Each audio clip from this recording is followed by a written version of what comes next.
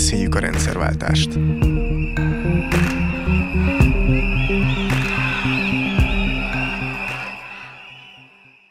Üdvözlök mindenkit, ez itt az Index kibeszélő műsorának rendszerváltás sorozata. Egy műsor azoknak, akik átélték a rendszerváltást, és szeretnék felidézni az eseményeit, és egy műsor azoknak, akik még kicsik voltak, vagy nem éltek akkor, és szeretnék megérteni, hogy mi történt. Az Index különféle szakmák képviselőjével eleveníti fel a 30 éve lezajlott rendszerváltást. Lesznek stúdióbeszélgetések és podcastok, beszélgetünk tanárral, sportolóval, színésszel, zenésszel, politikussal, szociális munkással és vállalkozóval. Én Jobb Sándor vagyok, mellettem pedig Csurgó Dénes ül, az Index gazdasági újságírója.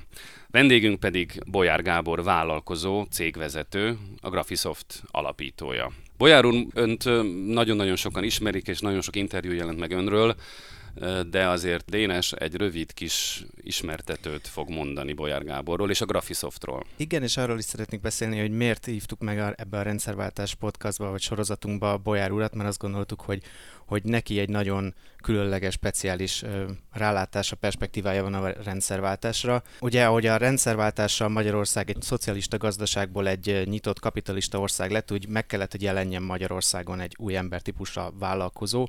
Volt viszont pár olyan ember az országban, aki már még a rendszerváltás előtt kipróbálta magát ebben a szerepben, és ezen nagyon kevesek egyike Bolyár Gábor, akinek informatikai cége, a háromdimenziós tervező szoftvereket fejlesztő Graphisoft már a 80-as évek elején nyugati cégek beszállítója volt. 1984-ben már Steve Jobsnak mutatta be termékeit nyugati informatikai vásárokon, mára pedig a cég főterméke az Archicad, a világ egyik legnépszerűbb építészeti tervezőprogramja. A Graphisoftot 2007-ben a német Nemetschek csoport vásárolta meg, Bolyár Gábor pedig Óbudán felépítette a Graphisoft parkot, amely olyan világcégeknek ad magyarországi otthont, mint a Microsoft vagy az SAP, és megalapította szintén ott az Aquincumi Technológiai Intézetet, ahol a világ minden tájáról érkező informatikusok tanulnak. Megkapta a Széchenyi díjat és a Magyar Köztársaság érdemlend középkeresztjét. Ez egy nagyon-nagyon-nagyon vázlatos kis életút, azért ennél jóval több mindent. A lényeg benne van, nagyon szépen köszönöm. Jó. Ugye, ahogy az elején mondtam, itt ez a műsor nem csak azoknak készül, akik átélték a rendszerváltást, hanem annak a generációnak is, akik nem, csak mégis azért erről hallottak, és szeretnék tudni, hogy ez milyen volt. Indításként hadd kérjem meg önt arra, hogy mondja el, hogy mondjuk 1980-ban ön milyen körülmények között élt, milyen autója volt, milyen lakása volt, és milyen problémák foglalkoztatták, és mondjuk, hogy volt ugyanez 2010-ben? Hát nekem azt hiszem, akkor egy Trabantom volt 80-ban, és hát azért volt egy lakótelepi nem, 80-ban már a lakótelepi lakásunkat át tudtuk cserélni egy zuglói villalakásra. Az volt az első ingatlan üzletem, nagyon jól sikerült ingatlan üzlet volt egyébként, úgyhogy hogy az ingatlanhoz van valami érzékem, az már abból kiderült. A zuglói villalakásban laktunk, és volt egy Trabantunk. És akkor még azért kempingbe jártunk nyaralni. És a Geofizikai Intézetben dolgoztam, ahol a főnökömmel támadtak konfliktusok, komoly konfliktusok támadtak, és ebből értettem meg, hogy tulajdonképpen miért jobb egy magáncég, mint egy állami cég. Mert egy állami cégben a főnöknek nincs más, csak az állása, azt meg, ha magánál tehetségesebb beosztottjai vannak, akkor elvesztheti. Erre jöttem rá, hogy akkor ezek szerint ezért jobb a magáncég, mert ott a tulajdonos nem veszti el a tulajdonát, azért ő magánál tehetségesebb embereket vesz föl, úgyhogy én ezért kezdtem el akkor már álmodozni egy magáncégről, ami aztán lehetővé vált 82-ben. Tehát nekem innen indult a rendszerváltás, mert megjelent a kisvállalkozói törvény, és lehetett magáncéget alapítani. Jó, de ne kerülje ki a kérdést, tehát akkor oké, ez az első ilyen szelet a 80-as évek, és akkor mondjuk 2010. Lehet 2000 vagy 2010 is. Hogy akkor hát viszont hogy élt? 2001 nehéz éven volt. Az egy nehéz év volt. A 2000 tőzsdei bevezetésünk utáni időszak az számomra azért nem volt egy sikertörténet. Tehát a tőzsdei bevezetés maga egy sikertörténet volt, meggazdagodtunk, akkor tényleg villát tudtam venni a francia tengerparton, szóval amit akartam, de a cégnek ez egy nagyon-nagyon nehéz időszaka volt, ugyanis a cég nem volt igazán érett egy önálló tőzsdei jelenlétre, és megnőtt arra a szintre, ahol rá kellett már jönnöm, hogy nem én vagyok a legjobb vezető. Tehát a 2000-ben kezdődött az én lemondásom a aktív vezetői szerepről. 2002-től már egy amerikai vezérigazgatója volt a cégnek. Még annyit, hogy ha már azt mondta, hogy Trabantja volt 80-ban, akkor milyen autója volt, hogy emlékszik 2000-ben? Mercedes volt? Sport Mercedes volt-e magángépe, vagy jachtja? Na ezért a jachton volt, magángépem, nem magángép egy jó sztori, hiszen amikor elkezdtük a Graphisoftot, akkor az alapító társam társammal, Tari István Gáborral, szegény már nem él, együtt arról álmodoztunk, hogy majd ha a cég megnő, akkor lesz egy corporate jetünk, és akkor annak a farkára elképzeltünk egy nagy G betűt, mert hogy azért is neveztük Graphisoftnak a céget, mert mindkettőnknek a keresztneve Gábor volt, tehát egy G betűs cégnevet kerestünk. Hát aztán, amikor megnőtt a cég, akkor arra, hogy nyugodtan megengedhettük volna magunknak, hogy legyen egy corporate jet, akkor azért már tudtuk, hogy ez felesleges. Tehát ez egy olyan luxus, amit egy jó üzletember nem követel. Hát egy jó üzletember az nem szerette pazarolni, teljesen független attól, hogy milyen van. Tehát az nincs. Hajót vettem magamnak, bevallom őszintén miután a Nemeseknek eladtuk a céget, azután azt mondtam, hogy jó, akkor veszünk egy hajót, az belefér. Ez volt életem legrosszabb üzleti döntése. Azzal annyi, nem nagy hajó volt, egy 42 lábas motoros, nagyon szép kis hajó, gyönyörű volt, egy olasz gyártmányú gyönyörű hajó, nem francia, bocsánat, francia gyártmány gyönyörű, rengeteg bajom volt vele, szóval eltelt 5 év, amíg sikerült eladni, és azóta inkább csak bérlek. Visszatérve a hajóktól a Trabantig, hogy ön azt nyilatkozta egyszer, hogy az első üzleti tárgyalására Bécsbe a Trabanttal ment ki. Ez milyen volt? Hogy fogadták? Én olyan természetesnek tartottam, hogy én azzal járok. Hát nekem az van és kész. De volt a bécsi irodánknak volt egy, nem nekünk nem volt akkor még Bécsben, az Interág kereskedelmi vállalat, külkereskedelmi vállalat, azon keresztül. Ugye az állami kereskedelmi, egyik állami kereskedelmi. Egyik állami, legrugalmasabb állami kereskedelmi vállalat volt, őt adtak nekünk valutát, rajtuk keresztül tudtunk üzletelni, és annak az ottani vezetője egy BMW-vel járt, és elmagyarázta nekem, hogy neki milyen fontos üzleti szempontból, hogy egy nagyon elegáns autója legyen, mert ha egy tárgyalásra megy, akkor az autó megadja neki az önbizalmat, és az feltétlen kell egy jó tárgyalásra. Hát nekem nem kellett autó az önbizalomhoz, nekem akkor önbizalmam volt világéletem, meg engem a Trabant abszolút nem zavart.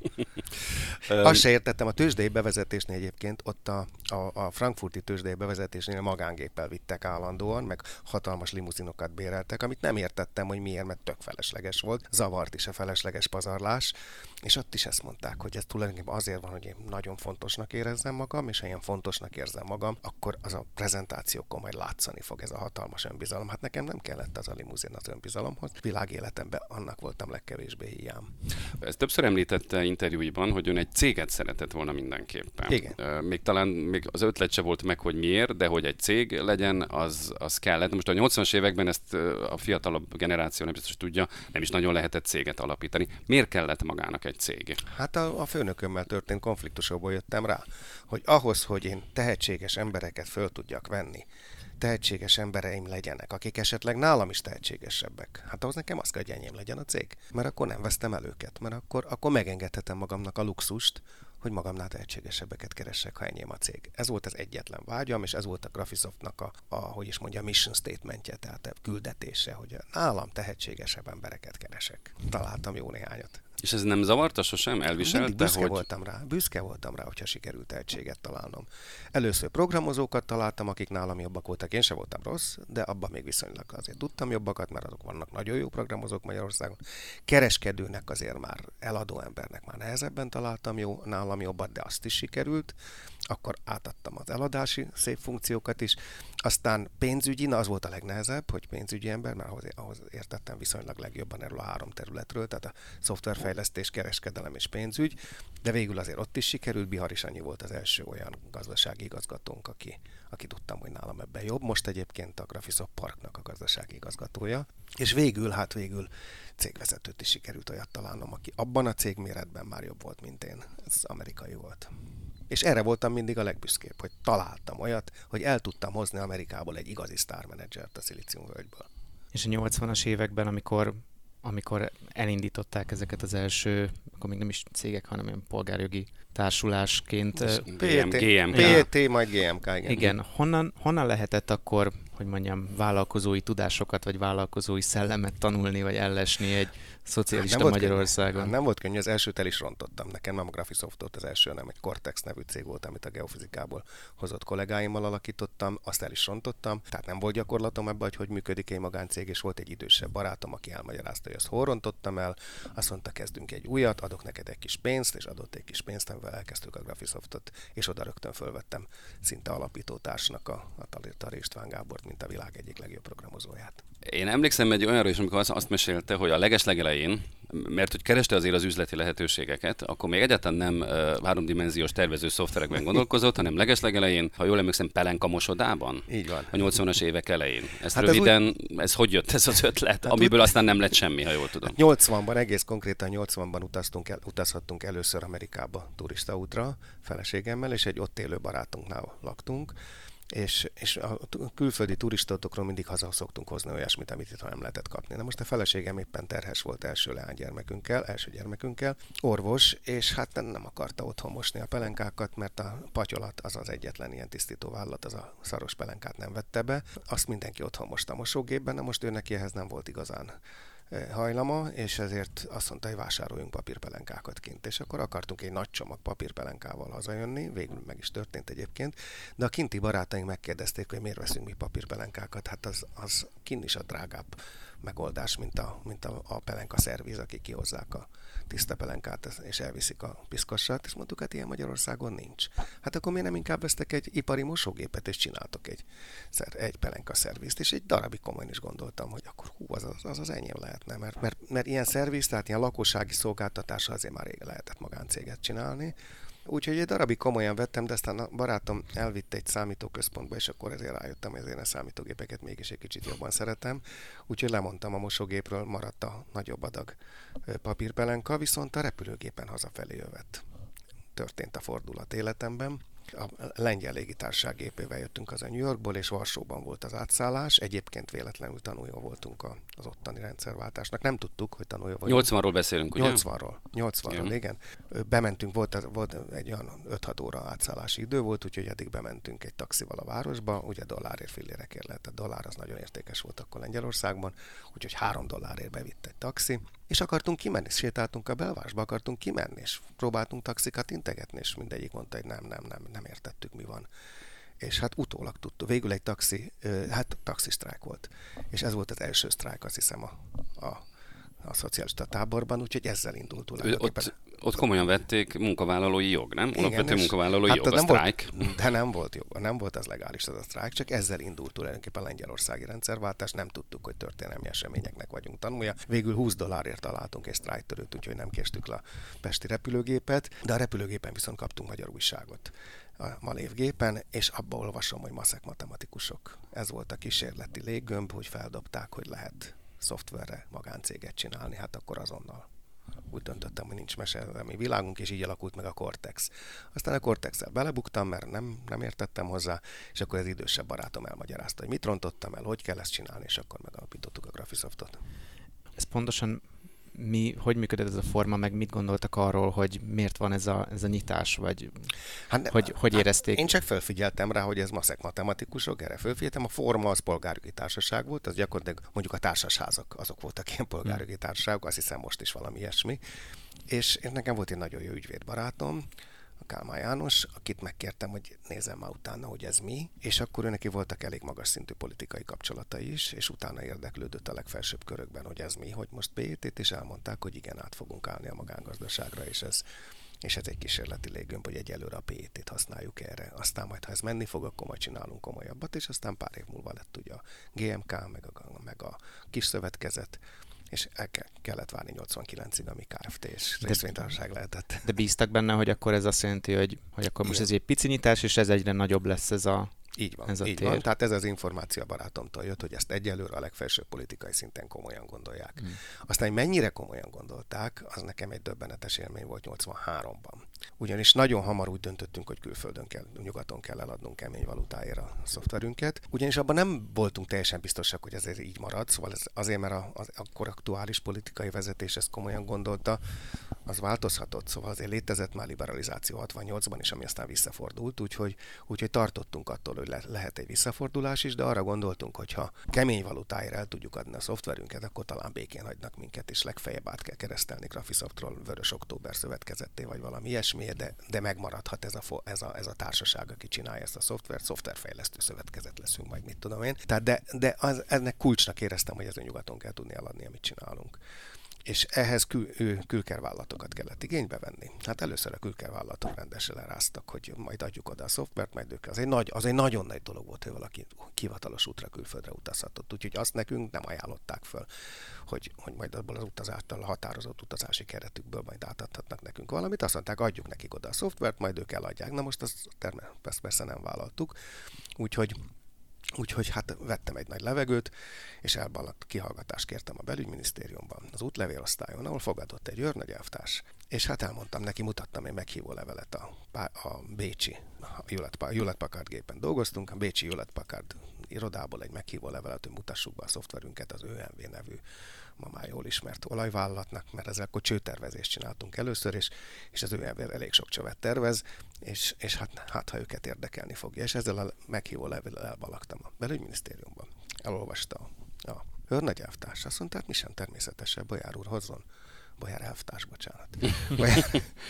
elvtárs hozzon 2 fényképet, és egy héten belül meg lesz a szolgálati útlevelet. Na de miért? Miért mondta ezt? Szeretett volna zsebébe egy kis pénzt? Nem, semmit. Én elkezdtem elkezdtem hálálkodni, és erre azt mondta, ne hálálkodjon, Bolyár elvtárs, mi leszünk önöknek hálásak, hogyha kemény valutát hoznak az országnak. Jó üzletet kívánok. Na ebből éreztem, hogy itt valami komolyan változik. Szóval ez már túlment a kísérleti fázison. Nem tudunk minden részletét annak, hogy ugye a Graphisoft hogy nőtt fel, de hogy engem az foglalkoztat, hogy ugye azért abban az időben is, hát nem csak önök voltak egyedül, más cégek is voltak, akkoriban egyébként divat volt különböző számítástechnikai eszközökkel hát üzletelni, mondjuk így. Mi volt a különbség tehát? Miért volt az, hogy önök végül egyrészt talpon maradtak, és aztán nagyon magasra jutottak, sok más hasonló cég pedig nem ebben a környezetben? Hát én ezt mondjuk, hogyha bennem keressük a különbséget, akkor valószínűleg az én mérhetetlen hiúságom és önbizalmam lehet ennek az oka, hogy én terméket akartam csinálni, amivel a világpiacon boldogulunk, és nem a gyors és olcsó pénzkeresetre hajtottam. Tehát akkoriban nagyon könnyen lehetett sok pénzt keresni azzal, hogy behoztuk a nyugati embargós eszközöket. Bevallom, a Graphisoft is így indult. Tehát a Graphisoft előtt a kezdőtőkéhez a barátom pénzén kívül az is kellett, hogy pár ilyen üzletet én is megcsináltam, az embargós cuccoknak a becsempészése és jó áron való eladása állami vállalatoknak. A kezdőtőke innen indult, de amikor láttuk, hogy olyan szoftvert tudunk csinálni, amit el lehet adni nyugaton, akkor ez leállt, többet nem csináltam, és akkor azt mondtam, hogy mi nekünk abból kell megélni, hogy a világpiacon szoftvert adunk el. És aztán szép lassan növekedtünk, és azt hiszem a sikertitka talán az volt, hogy nagyon jó embereket sikerült összeszedni, és sikerült a cégben egy olyan szellemet megteremteni, hogy büszkék vagyunk arra, amit csinálunk, és főleg azt a szellemet sikerült a cégben megteremteni, ami azt hiszem ritka, és talán ez a sikertitka, hogy az a fajta üzleti szellem, hogy az én vevőm sikere az én sikerem, hogy mi arra figyeljünk, hogy a vevő sikeres legyen. Hogy egy idő után kiderült, hogy építészeknek fogunk dolgozni, ez lassan derült egyébként ki, nem magától értetődő volt, de pár év után rájöttünk, hogy azoknak vagyunk jók. De akkor azt sikerült elérni a nagyon jó szoftvereseknél, hogy ne a kódra legyenek büszkék, amit ők írtak, hanem azokra az épületekre, amit a vevőink a szoftverünkkel terveznek. Ez a kereskedelmi, ez a nagyon pozitív értelemben vett kereskedelmi szellem, ez azért a sikertitka. Azt össze tudjuk kötni a technológiai tudást, az innovációt egy nagyon jó kereskedelmi szellemmel, azzal, hogy a vevőre figyelek, és annak a sikere az én sikerem, akkor az működni fog. Hogy gondolja, hogy mi volt a önök világpiaci sikerének a titka? Ezt közrejátszott az, hogy ez egy magyar cég, vagy egy vasfüggöny mögötti cég, vagy ezt ugyanúgy meg lehetett volna csinálni egy San Franciscói garázsból? Meg hogy hadd tegyem hozzá, ugye pontosan az a kis, hogy mondjam, kis barkács környezet, ami itt Magyarországon abban az időben volt, ugye, hogy nem lehetett beszerezni számítógépeket, vagy hozzávaló alkatrészeket, és akkor abból a kevésből mit lehet kihozni, hogy ez játszott ebben szerepet? Azt hiszem, hogy szerencsénk volt, az időzítéssel volt. Azt szokták mondani, hogy a szerencse azt jelenti, hogy jókor jó helyen lenni. Jókor voltunk jó helyen Magyarországon. Azért voltunk jókor, mert ebben az időszakban történt egy forradalom, a személyszámítógépek forradalma, a számítástechnika egészének forradalmán belül, és ebben a világban, amikor a személyszámítógépek kezdték átvenni a szerepet az informatikában, akkor az a tudás, amit nekünk kényszerből alakult ki, hogy viszonylag kis gépekre tudtunk bonyolult szoftvereket írni, ez a tudás felértékelődött a világpiacon. Ez volt a jókor, és a jó helyen pedig azért voltunk nagyon jó helyen Magyarországon, mert ebben a pillanatban, mert itt könnyű volt összeszedni nagyon jó tehetségeket. Én ezt a szilíciumvölgyben nem tudtam volna megcsinálni. A szilíciumvölgyben az a legnehezebb, hogy szerezzük meg a fiatal tehetségeket. Mert akik kijönnek az egyetemről és tehetségesek, azok válogatnak a lehetőségek között. És vagy elmennek, ha a biztonságot keresik, akkor elmennek egy nagy céghez, Microsoft, Apple, manapság Google vagy Facebook, ott megkapják a biztonságot és a karrier lehetőséget, vagy hogyha erre van hajlamuk, akkor alapítanak saját céget. De az, hogy elmenjen egy másik induló céghez, az nagyon kockázatos. És aki ezt a kockázatot vállalja, inkább csinál sajátot. Tehát nagyon nehéz egy induló cégnek a legtehetségesebbeket megszerezni. Magyarországon ez akkor könnyű volt. Mert ez egy önmagában újdonság volt, hogy ez magáncég, és elég volt annyit mondani, hogy ez egy magáncég, nyugaton adunk el. Kemény valutában lesz a jövedelmed is, mert meg szerzőjogdíjat fizettek a szoftverre, és azt lehetett kemény valutában fizetni. Ez elég volt ahhoz, hogy a legjobbakat könnyedén megszerezzük. Tehát én nagyon szerencsésnek éreztem magam, hogy Magyarországon voltam én akkor. Ez itt az Index kibeszélő műsorának rendszerváltás sorozata. Én Jobb Sándor vagyok, és Csurgó Dénessel, az Index gazdasági újságírójával beszélgetünk, Bolyár Gáborral, a Graphisoft alapítójával. Térjünk át a következő témánkra. Eddig itt nagyon beleragadtunk a 80-as évekbe, most elkövetkezik a rendszerváltás. Önnek milyen konkrét élménye van, amikor azt érezte, hogy bizony be fog következni a rendszerváltás, tehát alapvetően meg fog változni a Magyarország helyzete, gazdaságilag és politikailag is? Meg kell mondanom, hogy ahogy ezt nagyon sokan Magyarország lakosságának 99%-a 88-ban még nem remélte, én is ezek közé tartoztam, aki ezt nem remélte. Azt gondoltuk, hogy van egy viszonylag liberálisabb gazdaságpolitika, de ezért marad itt az egypártrendszer és a kommunista hatalom. Csak egy liberálisabb gazdaságpolitikával. Lenin is csinált már ilyet, a új gazdasági mechanizmus, hogy hívták azt. Szóval valami ilyesmiben gondoltuk, hogy élünk, de hogy itt az egész rendszer meg fog változni, a politikai rendszer, több pártrendszer lesz, az mondjuk 88-ban még nem reméltük. Na, de nekem volt egy élményem, ha ezt elmesélhetem, és akkor azt mondtam, hogy hát ez itt valami nem stimmel.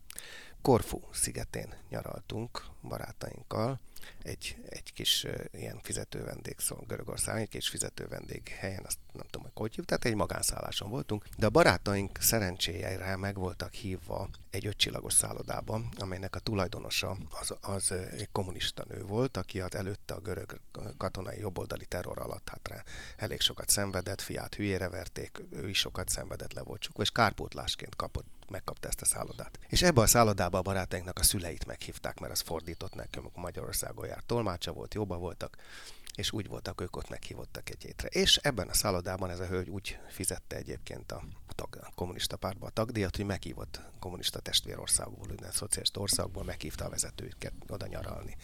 És néhány magyar, ilyen legfelsőbb kommunista vezető ott nyaralt, akikkel akkor megismerkedtünk, köztük volt Németh Miklós, aki akkor még csak a gazdaságpolitikai osztálynak volt a vezetője, még nem volt miniszterelnök, Rózs Károly volt akkor a miniszterelnök, de ő egy szinten lejjebb a központi bizottságban feljövő csillag volt, és ő is ott nyaralt, hát megismerkedtünk vele. És hát egyik este ilyen szalonnasütések közepette, mert ilyet is csináltunk ott. Hát elkezdtem mondani, hogy hát dicsértük a tengert, hogy milyen gyönyörű. És mondja, hát milyen kár, hogy itt fogalmazott, egy elpénet szóltuk fiúmét. Nem mondom, ilyet egy kommunista, hogy a csodában mond. Aztán egy kicsit többet elkezdtünk róla beszélgetni, egy kicsit mélyebben, hogy akkor mert kicsit bátrabb lettem, és kérdeztem tőle, hogy akkor volt, hogy kértük a valuta alapba a felvételünket, mert Magyarország gazdasági csőd közelében állt, és nagy kölcsönre volt szükség.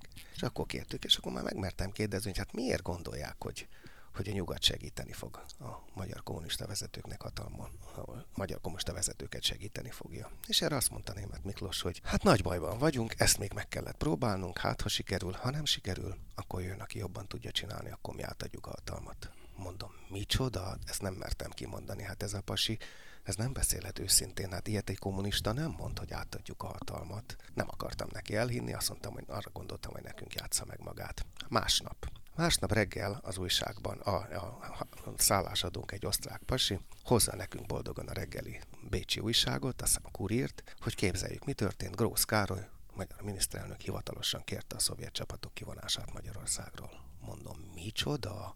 Ilyen nincs. De hát akkor attól azért már nagyon-nagyon fölelkesültünk, hát ha benne volt a Kurírban, akkor rendben mögött valami van. Elkezdtünk. Volt egy kis motorcsónakunk, azzal a csónakkal mentünk a strandra, mert a strand az 5 csillagos szálloda strandjára, és messziről kiabáltam a barátaimnak, és elfelejtettem, hogy kik nyaral, hogy ott vannak a mások is, akik magyarul tudnak, és nem akárkik. Úgyhogy hát hozzászoktunk már, hogy ott magyarul lehet kiabálni, ezt nem értik. Hogy képzeljétek, mit mondott a szállásadónk, hogy a Grósz kérte a szovjet csapatok kivonását, kiabáltuk, és integettek vissza, hogy maradj csendben, mondom, mi van? És akkor látom, hogy Németh Miklós ott öles karcsapásokkal úszik a csónakunk felé. Kimászik az oldalára, hogy mit mondott a Karcsi? Teljes zavarban, úristen, ebből nekem nagyon nagy bajom lesz, elkezdtem menni. De hogy is, hát itt a szállásadónk valami hülyeséget mondott, hogy de mondjad, mit mondott a szállásadót? Hát, hogy a Grószkár, de biztos hülyeség. Mondjad, mit mondott? Hát mondom, hogy azt mondta állítólag, hogy a Grósz kérte a szovjet csapatok, de hát nem, az még egy kicsit odébb van, mondta ő. Szóval akkor azért úgy nagyon megdöbbentem, hogy mit mond ez a pasi? Aztán egy év múlva, amikor már kiírták a szabad választásokat, már meg voltak a kerekasztalval átmenetről a beszélgetés, volt egy fogadás az amerikai nagykövetségen, ahol ő még miniszterelnökként ott volt, meghívottként, és hát láttam rajta, hogy úgy néz engem, hogy ezt a pofát én már láttam valahol, de egy évvel később volt, és hát akkor oda mentem hozzá, és mondtam, hogy hát itt és itt találkoztunk, és hát egyébként ki akartam fejezni. Hát őszinte elismerésemet, hogy sikerült ezt vértelenül tényleg. Azt nem, megmondtam neki, hogy nem gondoltam, hogy azt komolyan gondolja, hogy átadják a hatalmat, és le a kalapot, ahogy átadták ezt a hatalmat. És a rendszerváltás ilyen ikonikus eseményeit, azt hogy élte meg hol élte meg? Hát egy kicsit előbb volt az ikonikus esemény, a vasfüggöny lebontása, tehát az átvágása a szöges drótkerítésnek a látványos és teátrális átvágása. Ez speciál Londonban éltem meg, ahol az ottani viszonteladónk, tehát aki Angliába képviselte a programunkat, annak a lakásán voltunk, egy nagyon gazdag ember volt egyébként, és ott voltam hivatalos, és én a feleség csinálta mi üzletünket, úgyhogy azzal együtt a konyhában beszélgettünk az üzletről, amikor kiabált a férje a nappaliból, aki nézte a tévét, hogy Gábor, gyere be, nézd, mit csináltatok. És erre bementem, és hát ott a tévében látszott, hogy szétbontották a kerítést, és áramlanak ki a keletnémetek. És akkor az volt az érzésem, az az első gondolatom, hogy úristen, megbeszélték ezt ezzel Gorbacsovval? Mert hát ez nem létezik, hogy ezt megcsinálják, hogyha ez Gorbacsov ne tudna. Hát mint utólag kiderült, tudott róla. De hát akkor nagyon-nagyon jó érzés volt magyarnak lenni. És akkoriban azért ön már ugye egyrészt leginkább persze gondolom a gazdasági életben forgolódott, de azért hát ismert sok mindenkit, mint ahogy említette, összefutott Németh Miklóssal is például.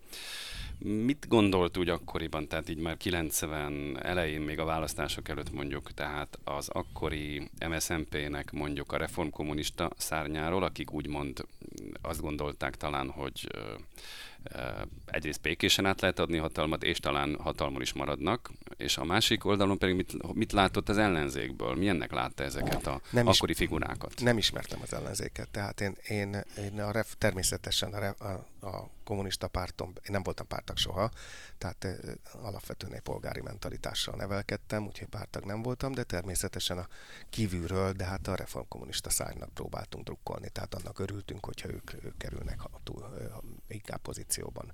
Ennyi, de személyesen ez egy véletlen találkozás volt Németh Miklóssal, tehát a felső vezetésben én személyesen nem ismertem senkit. Egyébként ma már nem ismer engem Németh Miklós, tehát amikor most véletlen találkoztunk, amikor hazámdíjat kapott, azt én is kaptam pár évvel korábban, és a meghívott voltam, amikor ő megkapta ezt a hazámdíjat, akkor oda mentem hozzá, hogy emlékszik el, persze, hogy nem emlékszik, fogalma nincs. Hát nagyon rövid találkozás volt, tehát ez nem akar, de mondom, én nem ismertem senkit a felső vezetésből, és az ellenzékből se. Később ismerkedtem meg a szabaddemokraták vezető figuráival, már amikor hatalmon voltak, mert hát az ő értékrendjük állt hozzám legközelebb ahhoz a polgári értékrendhez, amit én otthonról hoztam.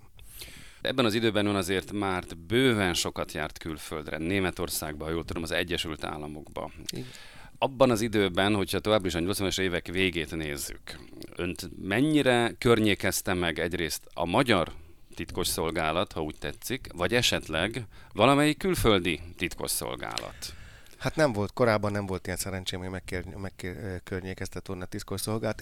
Egy ilyen történetem volt, amikor Portugáliába utaztam még 76-ban, tehát még vagy 77-ben, tehát még állami állásban voltam, és még álmom se volt arról, hogy ez egy cégem. Akkor megkerestek tényleg egyszer, hogy hát valószínűleg kint be fognak esetleg szervezni, mert akkor lett Portugáliában hát igen, ott is volt valamiféle rendszerváltás, tehát a katonai diktatúrából átmentek demokráciába. És akkor egy ilyen tanulmányútra küldtek ki Portugáliába, és akkor megkerestek de minden, aki külföldi hivatalos útra ment, azt mindenkit megkeresték. Úgyhogy megkerestek, hogy fölkészítsenek arra, akint be akarnak engem szervezni. Hát mondtam, persze én azt természetesen jelenteni fogom, itt volna be akarnak szervezni.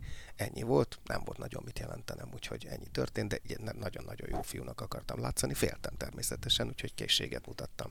Na most Amerikában viszont, amikor elkezdtünk Amerikába járni, akkor olyan fura volt számomra, hogy mindig félreállítottak a útlevél ellenőrzésnél, és mindig azt különvettek, egy másik úrhoz kerültem, és egy fél óra, egy órás kikérdezés volt minden egyes alkalommal, még ez az 80-as úton is, amikor először voltam Amerikában papírpelenkáért, amit már meséltem. Akkor is de én hozzászoktam, és teljesen természetes, hogy oké, hát akkor úgy látszik, itt magyarokkal mindig ezt csinálják. Aztán mondták, hogy nem mindenkivel csinálják, jó, velem csinálják. Belenyugodtam, ennyi volt. Belekalkuláltam, hogy mindig egy határátlépés nekem fél óra, egy óra plusz lesz. Aztán kikérdeztek, és aztán beengedtek. Na most már volt irodánk, saját irodánk volt 90-ben, kollégámmal ott beszélgettünk az üzletről, egyszer csak a titkárnő sápadtal jön be, hogy itt van az FBI, mondom, Jézus Mária, és hát egy engem keresnek. Hát mondom, itt vagyok készséggel. Hallom a telefonban, a titkárnő telefonon szólt a izének, és akkor a kollégám beszél az úrral, aki keres, mondja, téged keresnek. Hát mondom, mondd, hogy itt vagyok. Oké. Hát, hogy jöhetnek-e? Hát persze, hogy jöhetnek. Hát hol vannak? Itt a halban. Hát akkor följöhetnek. Följött a halba egy úr, egyedül jött le, másik valószínűleg nem maradt a halban, a többi, hogyha netán elszaladok. És hát akkor bemutatkozott, elmondta, hogy ha akarunk, hát ő magyar származású, magyarul is tud, de nagyon-nagyon törve beszélt magyarul, tehát a mi angolunk jobb volt, úgyhogy ezt a gesztust nem fogadtam el, hogy magyarul beszélünk, úgyhogy fordítottuk angolul, és hát ő elmondta, hogy hát neki ez a kötelessége, ne haragudjunk, de hogy ugye a kelet-európai titkosszolgálatok azok általában ilyen jellegű cégekben, ilyen üzletinek átszázott cégekben küldik a embereiket, az ügynökeiket, úgyhogy neki kötelességük ellenőrizni minden magyar tulajdonú céget, de ez már 90-ben volt. Úgyhogy hát jó, természetesen ellenőrizzen, nagy büszkén előadtam a Graphisoft történetét. Oké, látom, jó, rendben van, ez nem kémcég, ez oké. De egyet azért kérne, ha lehetne, hogyha nyilván kapcsolatot tartunk a többi itteni magyarokkal, akiknek cégük van, és ha valamilyen gyanunk támad, hogy valamelyik mégiscsak Magyarország javára dolgozik, akkor megtennénk, hogy fölhívjuk őt. Erre vettem egy nagy levegőt, és azt mondtam, hogy hát elnézést kérek, de egy kis különbség van köztünk, ön magyar származású, én viszont magyar vagyok, és magyar állampolgár vagyok. És én úgy gondoltam, hogy ahhoz, hogy mi itt üzletet csinálhassunk, annak nem feltétele, hogy én Magyarország ellen önöket segítsem. Különben jelenleg szabad kormányunk van, amely úgy tudom Amerikával is és a nyugattal is jó kapcsolatokat ápol, úgyhogy nem is értem az indokot. Hát jó, hozzáfordult a kollégámhoz, hogy ön is így gondolja, reszkető hangon ő is azt mondja, igen, mi is így gondoljuk. Hát ha meggondolják magukat, itt a névjegyem is átadta a névjegyét, pofa el, mi teátrálisan széttéptük a névjegyet, egymás előtt teátrálisan kidobtuk, attól kezdve viszont mint késavajba úgy engedtek be. Úgyhogy valahogy rákerülhettem valamilyen listára, lehet, hogy az a portugál után mutatott készségességem, talán azt ott valami piros pontot tehettek hozzám, hogy ami eljuthatott hozzájuk, és nem tudom, ez csak feltételezésem, de azóta Amerikában nem akar beszervezni senki. Ez itt az Index kibeszélő műsorának rendszerváltás sorozata. Én Jobb Sándor vagyok, és Csurgó Dénessel, az Index gazdasági újságírójával, Bolyár Gáborral, a Graphisoft alapítójával beszélgetünk. Már nagyon kevés időnk maradt, sajnos, pedig én azt hiszem, hogy nagyon hosszan tudnánk még miről beszélgetni. Térjünk egy kicsit rá arra, hogy amikor eljött a rendszerváltás, akkor ez önöket, mint céget, hogy érintette? Azt gondolom, túlzás lenne önöket a rendszerváltás vesztesének nevezni, de ön többször nyilatkozott arról, hogy nem biztos, hogy jót tette az a Graphisoftnak, amikor kinyíltek a határok és kinyílt a piac. Hát egy privilégiumot elvesztettünk. Azzal, hogy valódi rendszerváltás megtörtént, azzal a munkaerőpiacon élvezett monopól helyzetünket elvesztettük. Mert onnan kezdve szabadon utazhatott bárki bárhova, sokkal, de sokkal nehezebb lett nekünk fölvenni a tehetséges fiatalokat. Persze magánemberként, állampolgárként persze, hogy örültünk a rendszerváltásnak, hát mégis jobb egy szabad országnak állampolgára lenni, mint egy nem szabad ország polgára lenni, de az üzletileg nekünk nehezítette a helyzetünket az, hogy Magyarország kinyílt. Ennek a nehézségnek a kompenzálására született a Graphisoft Park, mert továbbra is az volt az volt a meggyőződésünk és elvünk ma is, hogy a siker titka az, hogy a legjobb embereket meg tudjuk szerezni. Ez 90 előtt nagyon könnyű volt, 90 után sokkal nehezebb lett, és akkor azt mondtuk, hogy építünk egy olyan környezetet, hogy a legtehetségesebbek úgy gondolják, hogy ne kelljen nekik elmenni Kaliforniába, ha szilíciumvölgyet akarnak, hanem itt is van egy kis szilíciumvölgyecske.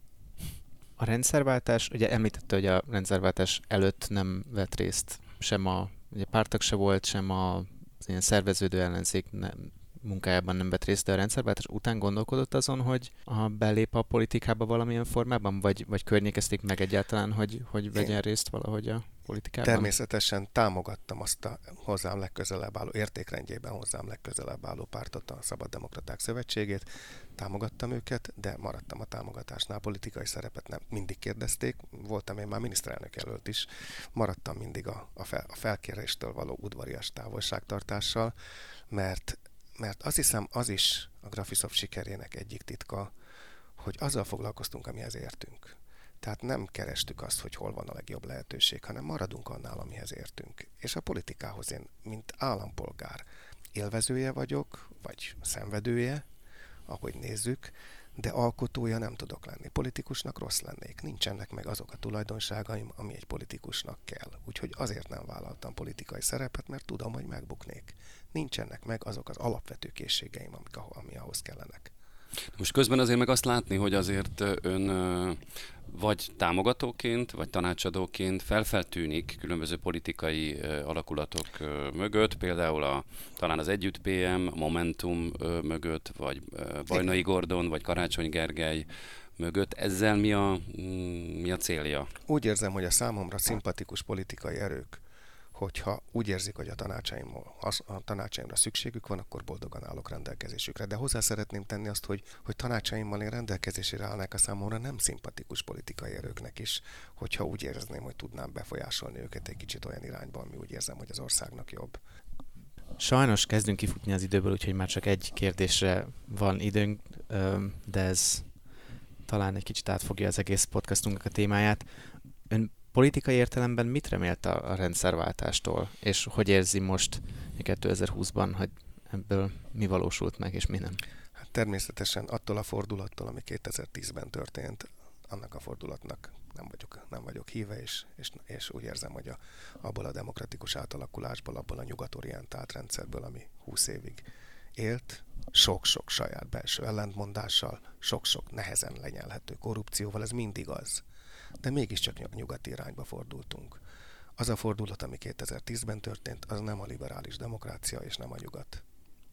Ennek nem örülök, és ettől szomorú vagyok.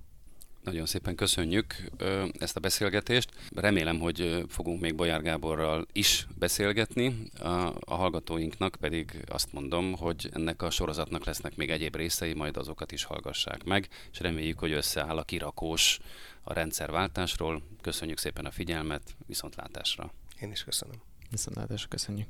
A műsor a Béton partnere.